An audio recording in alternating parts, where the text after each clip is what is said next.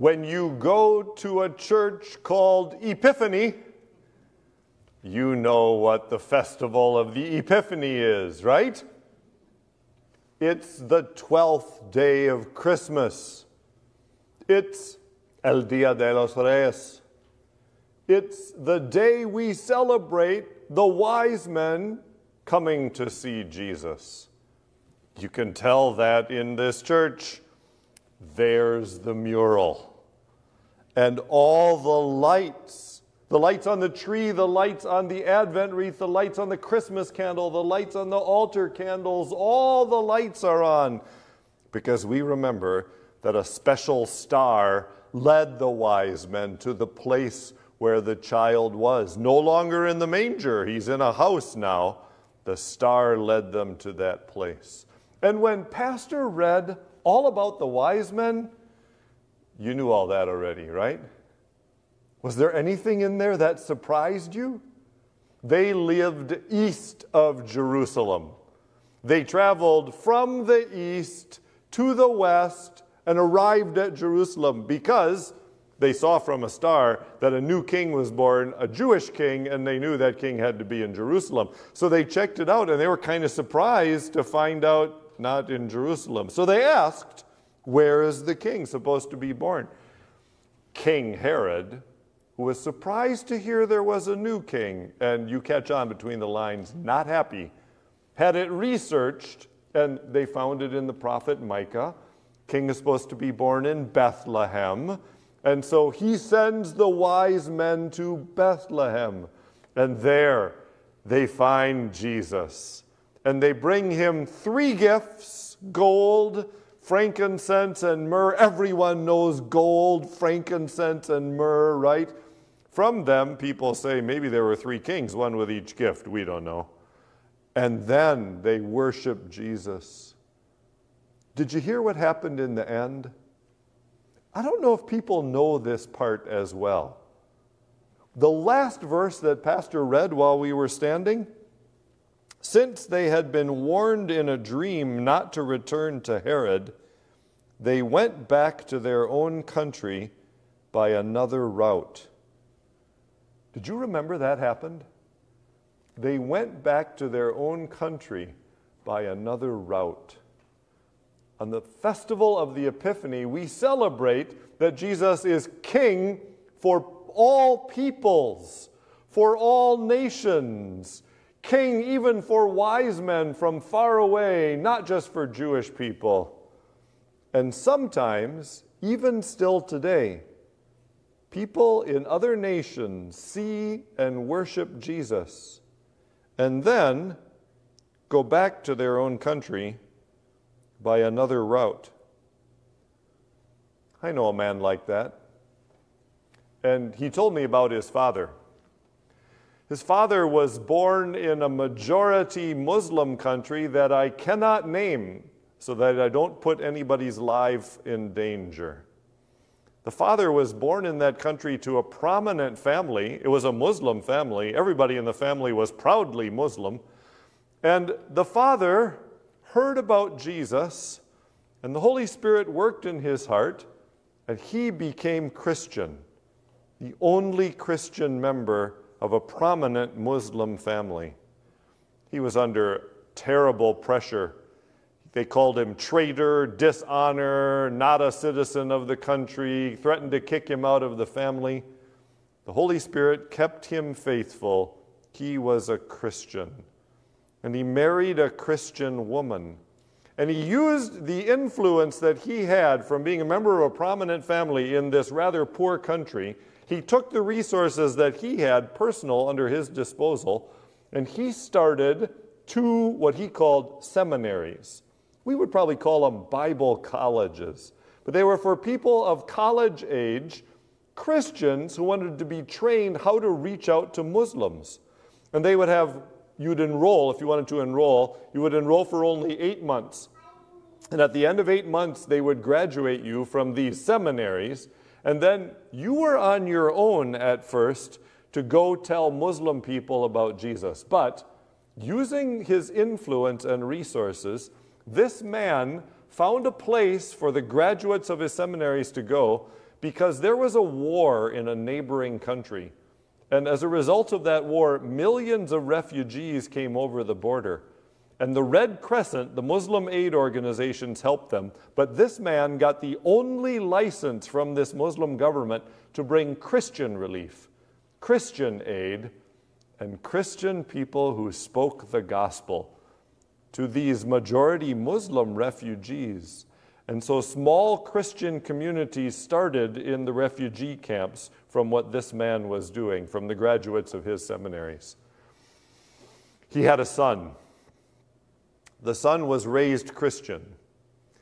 The son told me that it was very difficult to remain Christian, and that in fact one time his uncle took him aside and said to him, "Your father's crazy, and he's dishonor to the family and to the nation, and you really need secretly to be Muslim until you're old enough to tell your father that you are of a clear mind." And he said that was very tempting. It was his favorite uncle who did that. But the Holy Spirit kept him faithful, and he remained Christian, faithful to Jesus, faithful to his father. And when he was getting ready to be of marriage age, this was not a country where you dated. This was a country where your family chose your bride for you. So his parents looked around to try to find him a Christian bride, a Christian wife. None were to be found in his country. But they did find one in an immigrant family to the United States. And so they arranged for his marriage to a Christian girl who immigrated from that country to the United States. And so he got his master's in business, and he got his immigrant paperwork in order, and he did what he could and came properly to the United States to court this girl and then to marry her. He married into this Christian family of the immigrant in the United States, and they were Lutheran. They were not Wells. They were a different kind of Lutheran. This family wanted to reach out to immigrants from their country in the United States with the Lutheran faith. And so they enlisted this man to try to do it, and they said, "You have to do it our way." And as he tells the story, he says, "I tried to do it their way for 2 years, Pastor. 0 results. They wouldn't believe me that my father had trained me how you reach out to Muslims. So I finally told them, as politely as I could, I cannot do it your way any longer." And so instead of doing it that way, he invited formerly Muslim people into his home. And I say formerly because he simply spoke the word of God to them and had people who were interested in finding out about Jesus, finding out about Christianity, who came to faith.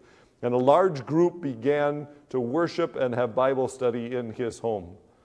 He pursued connections in another nearby city. And because it was a border city, this another nearby city was in another country. And he got all the proper legal things to cross the border of the United States and this other country. And he began to work with that second group. And they asked him a lot of questions about the scripture he wasn't sure about. And both of the groups were growing. And he realized maybe he needed more training to do this work that he wanted to do. But he wasn't sure that he wanted that training from the Lutheran church that his wife had been a member of. And so he searched around for other Lutherans who might allow him to work in the United States and in a foreign country and train him to be a pastor. And that's how he found Wells, Wisconsin Evangelical Lutheran Synod. And that's how I came to know him. Because one of the things I do on your behalf is work on training for pastors, teachers, staff ministers, and missionaries in special cases. People who need special training, who can't do the regular route, who have to do it in sight where they are. And, well, this man and I met and became good friends. He told me his story. And I said, "We can train you to be a pastor. It's going to take longer than the regular way." And so we got him started in classes. We introduced him to Luther's Small Catechism. He became a member of a Wells church, and he said, "Pastor, I have never seen the Christian faith presented so clearly before. This is a beautiful thing, this law and this gospel. I did not know so clearly before that everyone was a sinner, And I did not know so clearly before that Jesus is the Savior of anyone, giving forgiveness of sins without any strings attached, all because God loves us. What a wonderful book this is. I'd like to share it with as many people as I can. Then his father died. His father was still in that other country that I can't name. And he asked whether one of our missionaries could fly with him back to that country where his father had died. When he and that missionary landed there, they could not find his mother. And then they found out that she had been beaten by a Muslim mob because she dared to try to bury her husband in a Christian funeral service. Wherever those people are in that country, to say openly that you are a Christian is to put your own life in danger. Even here in this country, there are mosques in the place where that man lives. And there are a couple of times where his wife and children have been in danger when he was not around. In fact, we've had to move him to a different living place to be sure that he's in a much safer place. They did manage to have a Christian funeral for his father. And at the end of the funeral, he turned to the missionary who was with him and said, "Here's how it works in this country. I have now inherited my father's seminaries, and I have inherited this license that he has to bring Christian aid and the gospel as the only Christian organization for the millions of refugees who've come over the border into our country. They're mine now, and I want them to be wells. I want you to train the people at those seminaries to teach precisely what I'm learning from the Scripture, according to Luther's Small Catechism. And I want you, WELS missionaries, to be the ones who are able to bring the aid and relief, along with the graduate of those seminaries, and help organize Christian churches in the refugee camp." He took the missionary to the refugee camp. There was a lot of noise one night when they were there. The missionary found out that the Muslim mobs in the camp had taken the people who were hosting them and threatened their lives for hosting a Christian missionary. Even working in the camps and saying that you're Christian puts your life in danger. And so, suddenly, we inherited 2 seminaries in another country and the opportunity to bring the gospel to millions of refugees. We inherited a man who had all of those permissions already and all of the cultural understanding, and who was on fire to bring Jesus to those people as well as he had come to know him from his study here. He had worshiped Jesus here as he had come to know him. And then he went back to his own country by another route and brought that word of Jesus to those people and invited us to be a part of it.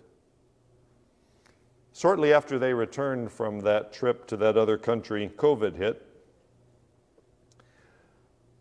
It hit the immigrant community in the United States where he was serving quite hard. And of the people that he was serving, a number of the people he had brought to faith died of COVID early on in the epidemic. It was quite a blow. And I wondered how his morale would keep up. And he told me, "It's very difficult, Pastor, and I'm very sad. But this is the ideal opportunity to show all of these Muslim immigrants Christian confidence and Christian love." I've heard, Pastor, he said to me, that there are congregations there in Wisconsin that are sewing masks for people. Do you think they could sew masks for me to distribute to the immigrants? There's great fear, and they don't know how they can get masks. I said, I'm sure these congregations in Wisconsin could do that. We enlisted congregations all over the nation to do that. Thousands of masks were sent. And when the congregations heard his plan to buy food for those immigrants as well, since most of them were out of their jobs when they weren't considered essential workers and in difficult situations. There was a Muslim holiday coming up, and there was no food to celebrate with the family. And he said, I know that it's odd that you would support celebrating a Muslim holiday, but they're really just celebrating with their family. And here's what I'll tell them, Pastor. These Christians care whether you have something to eat. These Christians care whether you live or die, and so they have made masks for you. I asked the congregations to make masks out of the cloth at Hobby Lobby that has the Christian symbols and Christian words on them. And this man reported that the people to whom he gave the masks were very affected by Christians who didn't know them at all, making these masks and providing food for their families. With each one of those, this man gave them his card and said, I'm Christian. I'm doing this because I'm Christian, and the love of Christ makes me do this. I want you to know Christ and his love. You contact me when you need anything. And I don't know if you talk about prospect lists, the number of people that you're able to contact and tell about Jesus, invite to Bible information class and to worship. His contact list, his prospect list expanded tenfold from the outreach that you helped with. I'm telling you this tonight so that you can rejoice with me that many more are being brought to faith in 3 different locations across the world from this effort. I want you to join me in prayer for this man and the people that the Lord is bringing to faith through his work and through yours. I want you to know that your mission offerings are being used in this worthy, valuable, precious endeavor. I want you to know that the Lord continues to reach out to the nations through the work that you are supporting, through the work that we are able to do as we pool our resources together.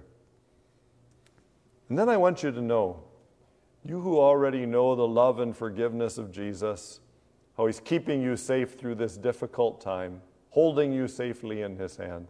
I want you to know that even if your congregation's name is not Epiphany,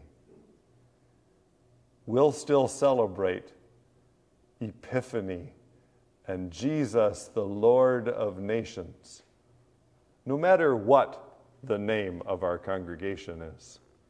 In the name of the Father, and of the Son, and of the Holy Spirit. Amen.